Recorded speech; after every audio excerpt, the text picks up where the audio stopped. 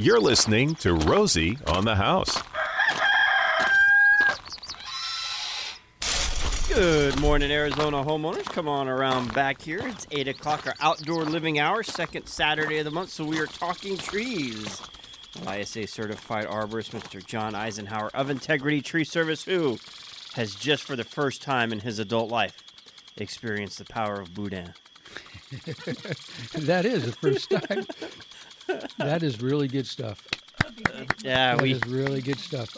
I had my little fruit smoothie on the way over here, and that was, and that was something that could really stick to my ribs. Oh, that was so good. You know, it's hard to find something that's easy to eat when you get up at 4 o'clock on Saturday mornings. The program starts at 7, and after 5 years of cold bagels, I'm like, this is enough. We have got to get on CajunGrocer.com and load up the freezer with some Boudin. Man, it is so good. That's really you need to get, they say a good protein breakfast is pretty important. And I've been looking for good ways to try to get that protein, because if you eat something sweet in the morning, you have these little sugar highs and lows and then a drop off around 9 or 10 o'clock. So you see, if you eat a good protein breakfast, it kind of keeps that glucose level a lot more even through the morning. You won't have those cravings for extra food. And anyway, that would be a great source of protein for a morning breakfast. Well, and the great thing about Boudin is it comes in links. So you just take a bite here and you take a bite there. You go. Just graze all morning long. Man. It's good warm. It's good at the temperature of the room. It's a universal food, my favorite. But we're here to talk trees, believe it or not. And the tree of the month, we're starting this. I don't even try and pronounce the scientific Greek names. It's a Texas mountain laurel. It's really a sign of sophistication and an absolute arrogance among our agricultural friends to be able to pronounce all these botanical names. Yeah, you got to pull off these, Pithecolobium flexicali. These are. This is a funny. I love this name of this one. Actually, it's beautiful. Sophora secundiflora. Sophora secundiflora. It's the Texas mountain laurel. And once again, we have another Texas tree that does really well here. A lot of these, like the Texas live oak, we have the Texas ebony, and this Texas mountain laurel is a really nice tree. It's a beautiful small tree. If you have one of those spots where you want something a little bit larger than a shrub, these grow to about 8 feet maximum height. And they're slow growing, but it's a beautiful evergreen tree. It has an awesome, large purple bloom. And it's called, it's kind of gotten a nickname as the grape soda bush, because the blooms smell like grape soda. Remember having those grape sodas when you were a kid? They're just really, it has that distinct grape soda fragrance, which is really cool for kids, But it's a beautiful plant, and a little kind of a thick, dense, dark, waxy green leaf. And as I said, evergreen, holds its leaves all year long. Evergreen, but it has a nice bloom. Yeah, and it's considered a purple bloom that they call the grape soda tree. Bush. Yeah, and it is kind of a large shrub or a small tree. It can be trained up to become a tree. It's rather slow growing, so don't be thinking it's going to achieve its landscape purpose in a year or two. It might be more like 5 or 6 or 7 before it gets up to that nice height that you want, where you can start to train it up to be like a tree. But if you want a large shrub that will give you some privacy screen, it's a nice dense foliage. I love trees like this. It may not be a perfect native of Arizona, but it's still a really well adapted, drought tolerant. Yeah, low water use, full sunlight, low litter, great color. Around. Yeah, it has color, and it's good around pools too, because it's considered a low litter plant. So great for a shrub or a small tree or a large shrub. The Texas mountain laurel, very good. Well, that's one I don't have, but I've got a little area in the back corner of the property that I want to eventually slowly transition into a kind of a little southwest, just strictly drought-tolerant native trees with colors and blooms, and kind of like a little my own little botanical garden back here on the back quarter or acre. And that'd be a good addition. This one's getting added to the list. Good addition. Yep, nice little flowering tree. They bloom, usually about April or so. But they'll be a good one to add to your yard if you've got that small spot you're looking for something that you don't want to outgrow it. And by the way, there's on our website we've got an info sheet that has a tree list, and if you're looking for trees in a certain kind of height range, I've organized the kind of my favorite list in terms of their height. There's other characteristics you could judge them by, but I'm just trying to find replacement trees for customers of ours who've had to take a tree out for various reasons, but they're trying to replace it with a tree of a certain size. And I've sort of have a listing of plants, a few in the 10 to 12 foot range, below 10 foot, and then a few going up about every 5 feet in height, up to about 35 feet. So check out our website, itreeservice.com, and go to the articles, the fact sheets page, and you'll find that list of medium-sized shade trees.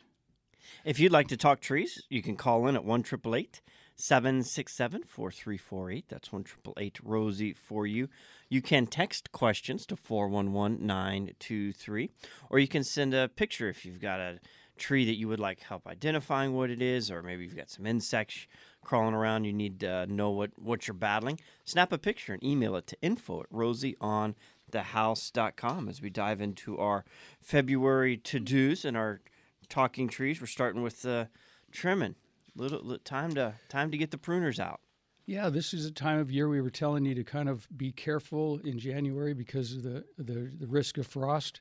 But as we turn the corner into February, you can start doing a little bit more aggressive pruning. Almost all trees can be pruned this time of year.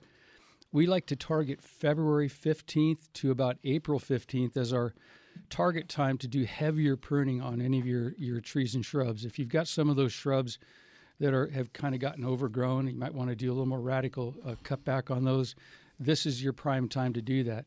It looks like the forecast is good going forward in the next 10 days. It doesn't look like we have any frost in the forecast. So time to get out your pruners and do some of that heavier pruning if it's needed. Also, the time to target your citrus pruning especially, because those and other frost-sensitive trees that don't require a lot of pruning and ones you don't want to risk hurting because of the risk of sun damage in the summer and, of course, risk of frost damage in the winter, this is your prime time for pruning citrus. So if you need a little bit of grooming, I like to talk about it in terms of grooming and sort of just gently containing the size of our citrus trees. This is a time to do that. Citrus don't like to be opened up. Leave the interior foliage as much as you can. You can take out dead wood, but leave the interior foliage because it really does protect the interior from too much sun. But then if you have that interior foliage inside your shrubs, including your small trees like citrus, you can do a little bit more aggressive pruning on the outside of the canopy to control the size without there being a risk of sunburn because that interior foliage is still shading those branches. So keep that interior foliage on all of your trees and shrubs, and it gives you a lot more options for doing reduction pruning on the outside. We hate to see it with that lion-tailed pruning where people strip out the insides of their trees for various reasons. And then when they want to do any kind of containment pruning from the outside, there's no secondary growth on the inside to kind of protect the interior. So you're kind of stuck with your tree getting larger and larger. The inside is completely opened up, and all you have is the lion tails of heavy foliage on the outside, and you can't very well take that back because you've got nothing left, no foliage left on the inside. And on citrus, your most productive branches are your older ones. So you want to be careful you're not cutting out a lot of those interiors. Our lemon trees right now, majority of our lemons, I think the trees are 5 or 6 years old now, but because the older wood was towards the center, all of our lemons you had to dive into. As the tree grows and mature, it'll come out, but it was all right there at the base. Sure, and different trees and different species have different pruning requirements, and you'll need to kind of do a little bit of research to know. But there are certain trees we definitely want to leave a lot more interior foliage on, and citrus is one of those. They have a very thin bark, about 1/16 of an inch thick, really easily sunburned. They say that if citrus bark is exposed to sunlight for more than 2 hours of continuous sunlight, it will burn, regardless of whether you put tree paint on it. So keep that filtered sunlight with that nice shading of the exterior branches and your lower branches. Don't raise your citrus up really high, and allow the sun to hit the bottom of the trunks. That's really a shame because once that trunk is damaged, it restricts the ability of the tree to conduct water and nutrients up from the roots, and you'll start to get dieback and some serious damage to the health of the tree.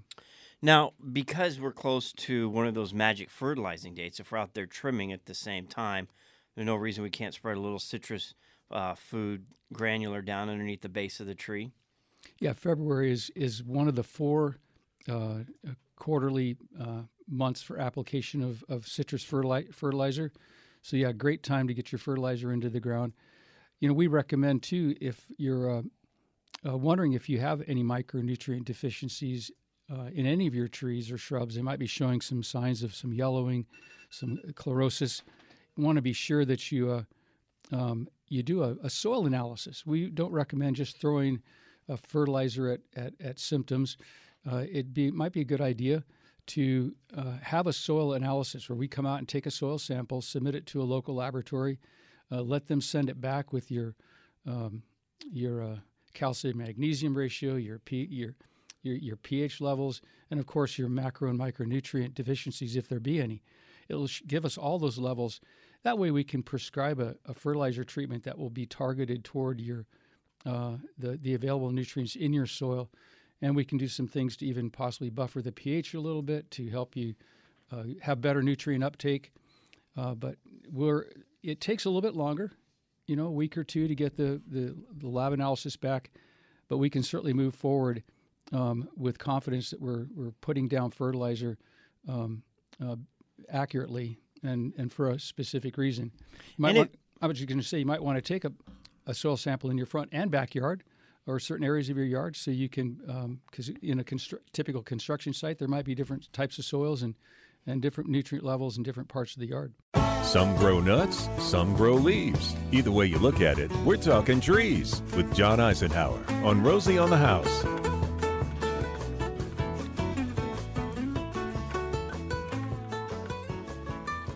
And Ed's on the line at 1-888-767-4348. That's 1-888-ROSIE for you. Speaking of growing, he's moving and wants to know about starting a few trees for the new place. Good morning, Ed. Good morning. Thanks for taking my call. Yes, sir. Okay, I am moving up to high country, Heber over Guard, and I'm currently attempting to start some Colorado blue spruce from seed and bare root.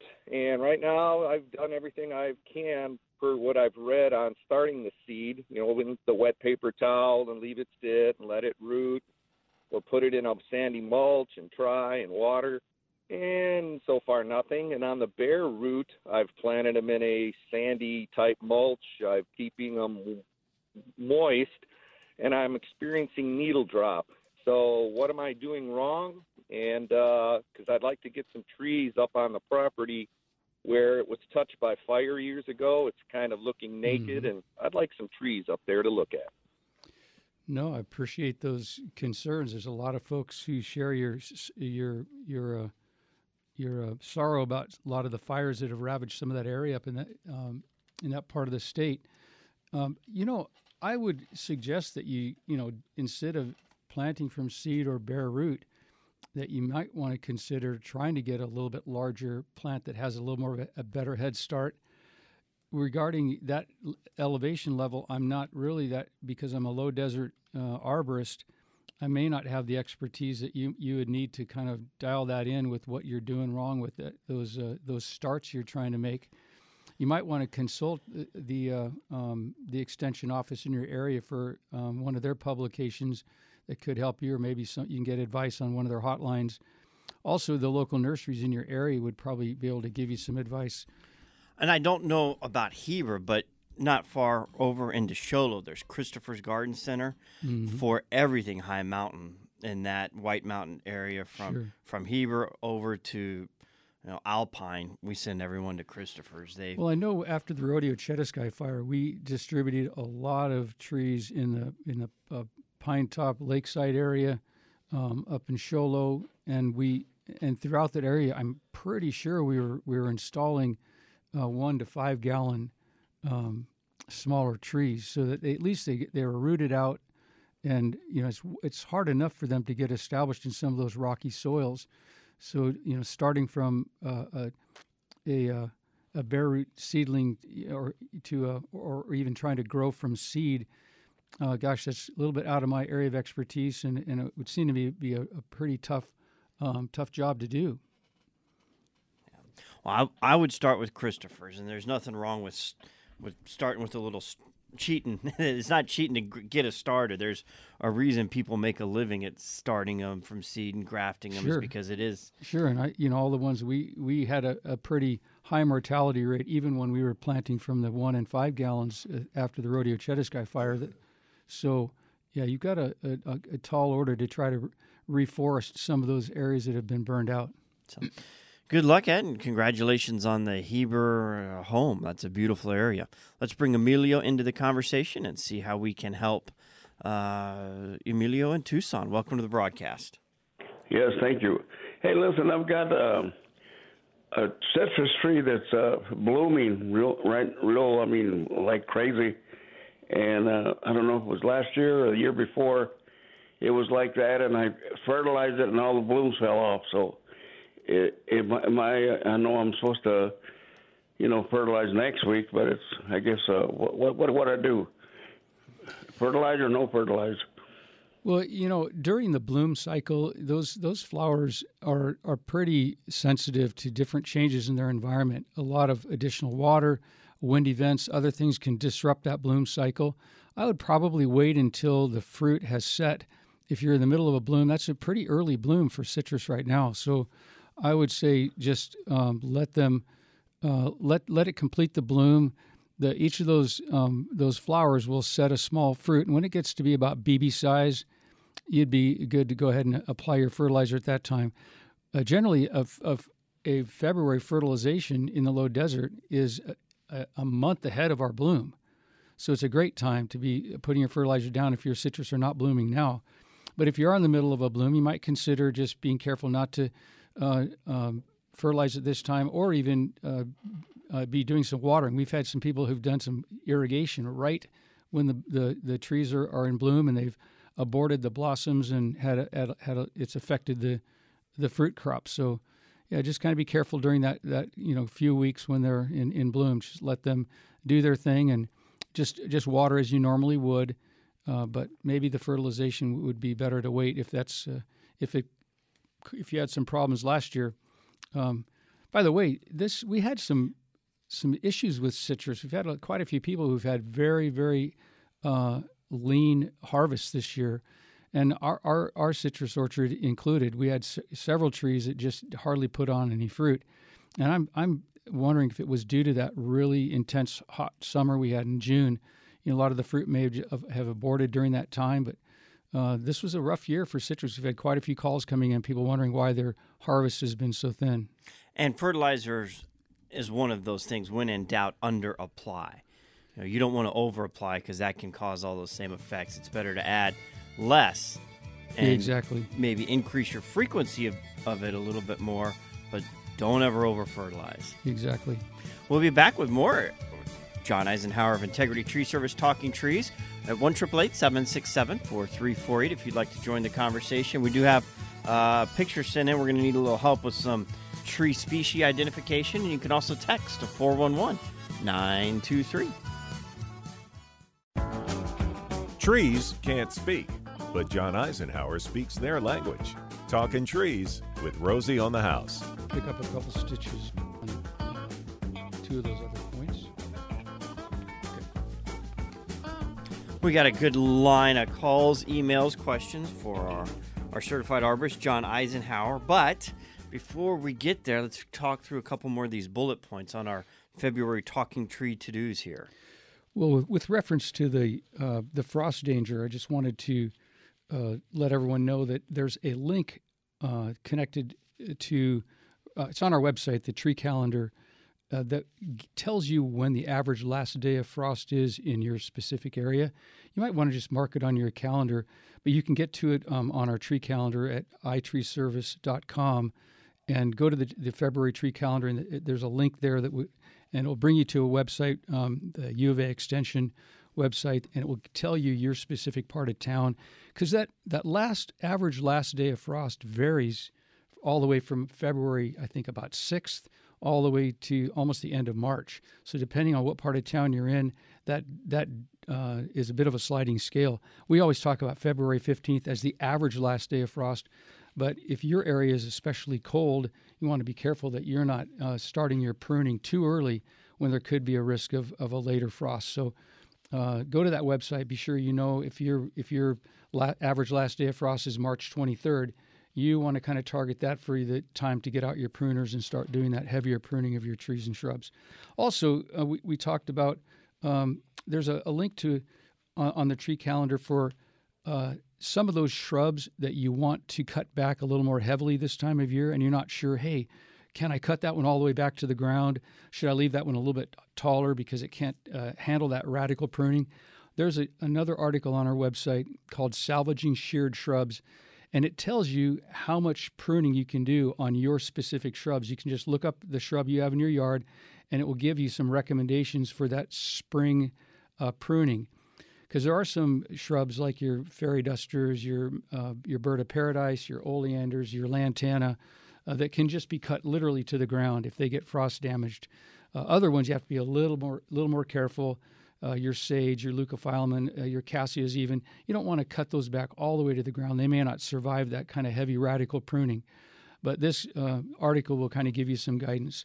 Again, it's on our website, itreeservice.com, and look up the February tree calendar, and you'll see the link there to that article. Well, you want to go through a few points, or you want to take a call? Take a call if one's hanging there. That'd be great. Well, Bob's been hanging on for a while. Wants to talk about his mulberry tree in Tucson. Welcome to the program, sir. Hey, good morning. I'm wondering if I should trim my mulberry tree. It's about 20 feet tall now, and it's got pretty thin branches. They're all probably, the top ones are about 9/16, but the big branches are about, some are 2, some are 3 inches across, and the crotch of this mulberry tree is only about 3 feet off the ground. Mm-hmm. Someday it'll make a good tree house for my grandson. It could do that one day. That's one of the lowest crotches I've seen in a mulberry tree, but I get really good fruit on it in the springtime. But should I trim this tree? You know, it's like a growing teenager right now. That size tree is going to be a bit rangy and wild, and it's going to be putting on a lot of vegetative growth. Yeah, you can cut it back. Just be sure that you're making good crown reduction pruning cuts, because they can be, like I said, be a little bit rangy. Those top branches will grow long and thin and wispy. You can kind of be pulling those back in just to make the tree a more uniform size. And at this stage of its growth, you can do that pretty aggressively if you're trying to just contain some of that size. But yeah, make sure you're making good pruning cuts. Get advice from a local certified arborist if you need some help on where to make those pruning cuts. And speaking of which, there are some pruning classes coming up in the Phoenix area. I'm teaching a couple classes at the Desert Botanical Garden, one on Sunday, April 8th, and one on Saturday, May 12th. You can get on the Desert Botanical Garden website and look those classes up if you want to come and find out how to prune your trees and shrubs. Those will be a couple of classes coming up in the next couple of months. The website there is dbg.org, and that'll get you onto their website. Look up their classes. You had started going into olive spraying. Yeah, we've got olives. If you still have olives that need spraying to prevent the fruiting, there's still time to get on our calendar for that. Be sure to call as soon as possible, because we've already begun our spraying, and there's kind of a window of opportunity to spray those. So get on the phone and get in our rotation, so we can be sure to include you in the next couple of weeks. You had sent a bulletin out from your plant healthcare department on ficus trees and the white flies last week. I got it here. Yeah, due to our mild winter weather, a lot of insects have overwintered, and they are causing some problems in our landscapes. You might have noticed some clouds of little white insects that are flying around some of your plants. If you have some of those, they're likely whiteflies. Whiteflies can infest various plants across the valley, including some agricultural crops. But in our residential neighborhoods and businesses, they particularly target our ficus trees, including our fig vines. So be sure that if you've got some ficus trees, you might want to think about watching them. You can just go up to one of the branches on the tree and shake it. And if you've got whiteflies in your ficus trees, they'll be flying. As soon as you shake those branches, you'll be able to see them. There's also some preventive measures you can take to spray them rather than waiting for an infestation. It might be a good idea to consider having them sprayed annually. It's a pretty simple process and kind of keeps those ficus trees looking good. Sometimes by the time we have customers calling us, their ficus trees have already defoliated or started to discolor. They're getting a lot of leaf drop, and sometimes we're chasing that issue. Sometimes it's good to get out in front of it with a proactive treatment. Now, we had an email come in earlier from a gentleman that wanted a little help with some plant identification, and you can see where one of the branches off of it has torn down, and there's some rot in there. And he's asking, it's by a pool, and it's extremely messy. So he's wondering if this is I think he's looking for an excuse to cut it down, is basically what he's looking for. See, doesn't this look bad? This is about to fall, right? I need to cut this down for the pool. Well, and I give him my full permission to take down that tree, because it's an African sumac, and they are one of the dirtiest trees. They're wonderful trees if you have the room for them, but they do seem to drop leaves year-round, and not just a few. They just continually produce a lot of fruit. Then they have the little the pollen emerges, and then the little seeds, and then those little round seeds drop out of the trees. Then the birds take the seeds and drop them into other places in your yard, and you've got sumacs. You're selling this tree. Sumacs growing up all over the place. Well, as I said, if you've got the room for them, they're a pretty nice tree. I like them. They're evergreen. They've got a nice contrasting bark and leaf color. I like them, but you have to have room for them. If it's near a pool and you've already got a strike against it, you might want to seriously consider taking a tree out. We always say that a tree, trees have a reason and a season, and sometimes that reason and season expire.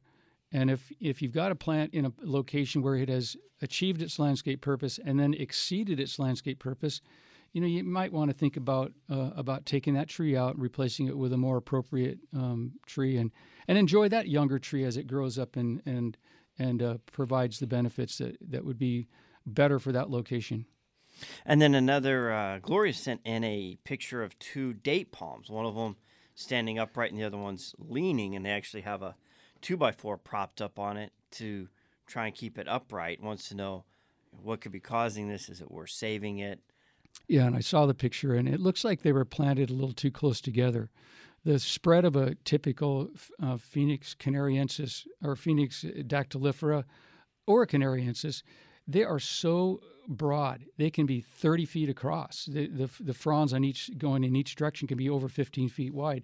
So you need to be on at least a 30-foot planting centers in order to give those trees the ability to put out the fronds to the sides without interfering with the plants next to them. It looks like she's on about a 20-foot planting center, and those trees are getting crowded. And the smaller one is actually growing away from the other one for available sunlight. And that will probably continue. I would just recommend she allow that to happen. And that tree will eventually, when it gets up into its own space, it'll move over basically 5 or 10 feet as it gets taller. It's now 20 feet tall, but it'll head up, on an angle for a ways. And once it gets clear enough, it'll start growing vertically again. And then they'll grow up parallel together for the next 20 years. And then everyone will be like, that's such a cool date palm. How do you do that? People do that. They plant these palm trees on their sides going on different angles. And then, as you see, they start to grow vertically after that. Let's see. David wants to know what to do about a lemon tree where the top branches look dead and have lost most of their leaves. Is that just... I don't think we got the frost this soon, summer, and he said he's in Peoria. Yeah, that's not a frost problem. Well, we have an annual leaf turnover with citrus. They're dropping leaves and putting on leaves, throughout the year. But we have a kind of a seasonal time where there's one time of year when certain trees will drop more of their leaves, and it's kind of a rejuvenation. And that's often the case with lemons. Lemons can be interesting that way. We've seen them defoliate for various reasons. It could be a watering issue.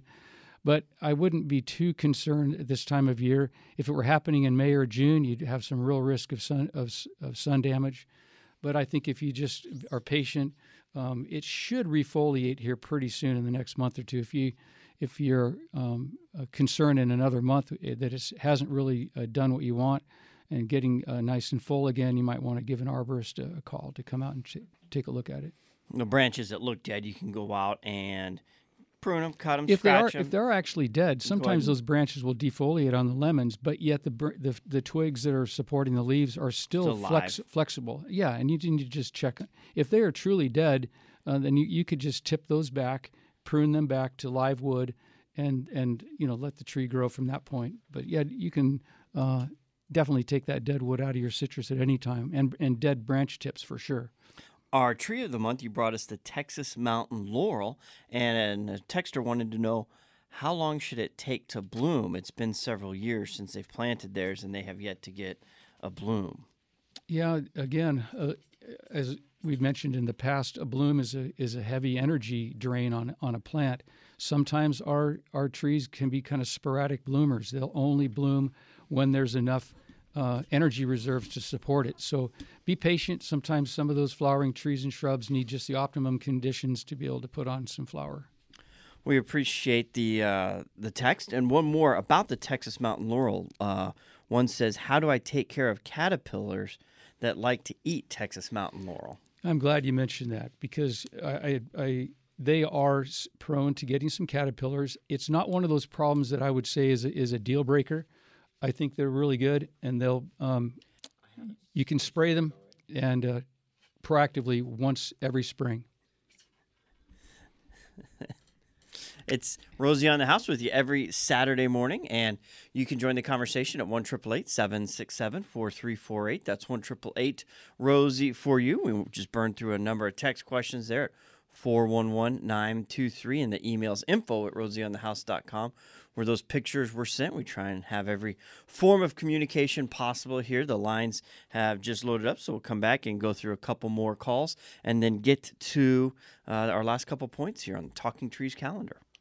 The expert that's brave enough to say the word deciduous. Talking Trees with John Eisenhower. Rosie on the House.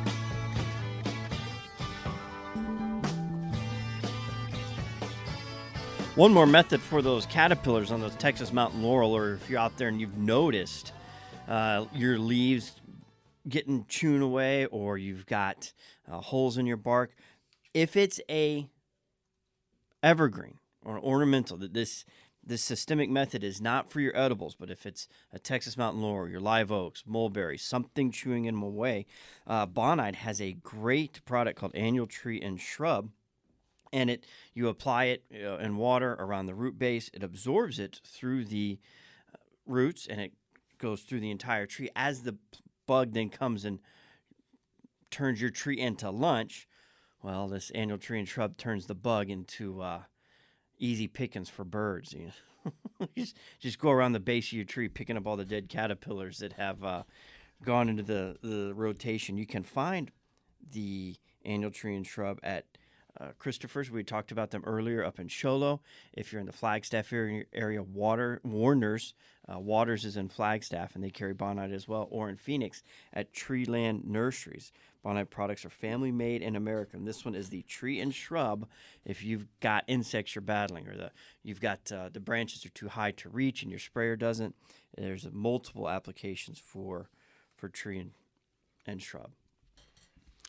You know, a lot of these caterpillars and other insects that are attacking our shrubs this time of year, especially due to this mild winter we had. There's a lot of other shrubs like our tacomas, our bougainvillea, that can be targeted. The insects will if the infestations are really minor, you'll see a little bit of cosmetic damage on the leaves. Sometimes when the infestations get heavier, you won't notice it until you look over at your shrub and realize it looks a little thinner than normal. If you take a closer look, you'll see the caterpillar numbers have really gotten up higher. They'll sometimes run their course. They have natural predators. If you have an infestation, well, the birds are going to be in there doing their part of the job of kind of reducing those populations. But there's a time when an insecticide would be appropriate. There's also some other home remedies that you can look up that might be of help to you as well, that can help kind of control some of these things without going to the heavier chemical applications. We've got a text question here. Somebody wants to know, we talk about dwarf citrus. You can graft it and they grow shorter. Is there some kind of dwarf Palo Verde tree? That's one I don't think I've seen on the market. No, there's no dwarf Palo Verdes. It's interesting. They're doing a lot with controlling the rootstock on grafted trees so that you can kind of control the overall height and spread of some of your trees. There are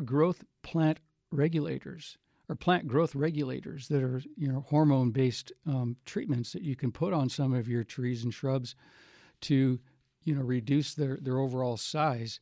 If you want to kind of get a tree at a certain size of height and spread, and you kind of feel it's right at the optimum size, you might want to consider applying a plant growth regulator. They're pretty incredible chemicals. It's basically a hormone that kind of tricks the plant into sending, putting more growth toward the root system and less toward the top canopy of the tree.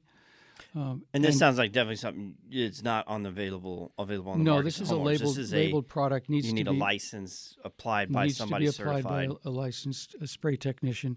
Yeah, give us a call at Integrity Tree Service if you want some more information. Our plant healthcare director, Sarah Maitland, can give you a heads up on if it would be appropriate for your trees and shrubs. If they're at that kind of height and you're kind of fighting to keep them under control, yeah, this might be just right for you. iTreeService.com or 602-788-0005. But as you said, our website's probably the fastest way to get through to us because you can go right online and send in a request, and we'll give you a call back on Monday.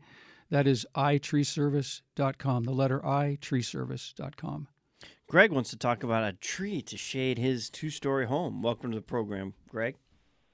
Thank you. Good morning, guys. Yeah, the challenge is to shade the west side of the 2-story house. So I'm looking for a deciduous tree. The specific challenge is that I've got only about 25 feet between the house and a block wall, and then another, 15 or so feet to the side of my neighbor's house. And that's kind of an unused side for them. So I'm looking for something that has more upright growth rather than lateral. Any recommendations, any trees come to mind to fill the bill, deciduous trees? Deciduous trees, that's the tough part. I got 2 non-deciduous trees, the shoestring acacia and the Texas live oak. The live oak and the shoestring acacia have really great upright growth habit. They're taller than they're wide and they're pretty fast growing, but the beauty of it is that neither one has a very aggressive root system. That's the critical part when you have a limited planting space. The deciduous, you might want to think about an ash tree, but they're going to be pretty aggressive rooting. I know he said evergreen. And evergreen, I think he said deciduous. Yeah, he did. I know he's not looking for evergreen, but in these tight situations, when I'm more worried about the house foundation, you got the block wall. As much as I hate these silly things, and it is evergreen, the Italian cypress. Plant 4 or 5 of those next to each other. In a couple of years, you'll have a great shade line. Vertical screen. Yeah, they're not very wide though. You're looking for something a little broader. I would go with the Texas live oak any day of the week. If you could go with an evergreen, that would be my choice for sure. And then I know this isn't really a tree question, but you're a master gardener as well. What about a trellis and vine? A good evergreen vine like a grapevine or something would be another solution for them. Well, trying to get that up to a 2-story height, though, that's the challenge. You're trying to get above that. If you're just in a 1-story home, that might be something to think about, building a trellis up, 12, 15 feet. yeah, the 2-story, that you got to get up there pretty high. Back to our live oak. There's beautiful trees, too. They are. John Eisenhower of Integrity Tree Service, ISA certified arborist. Thank you, as always, for your time. Next month in March, we talk about We're talking about the Vitex next month, I'm pretty sure. Vitex, all right. Right. Second Saturday of every month, he joins us right here, live at Rosie on the House.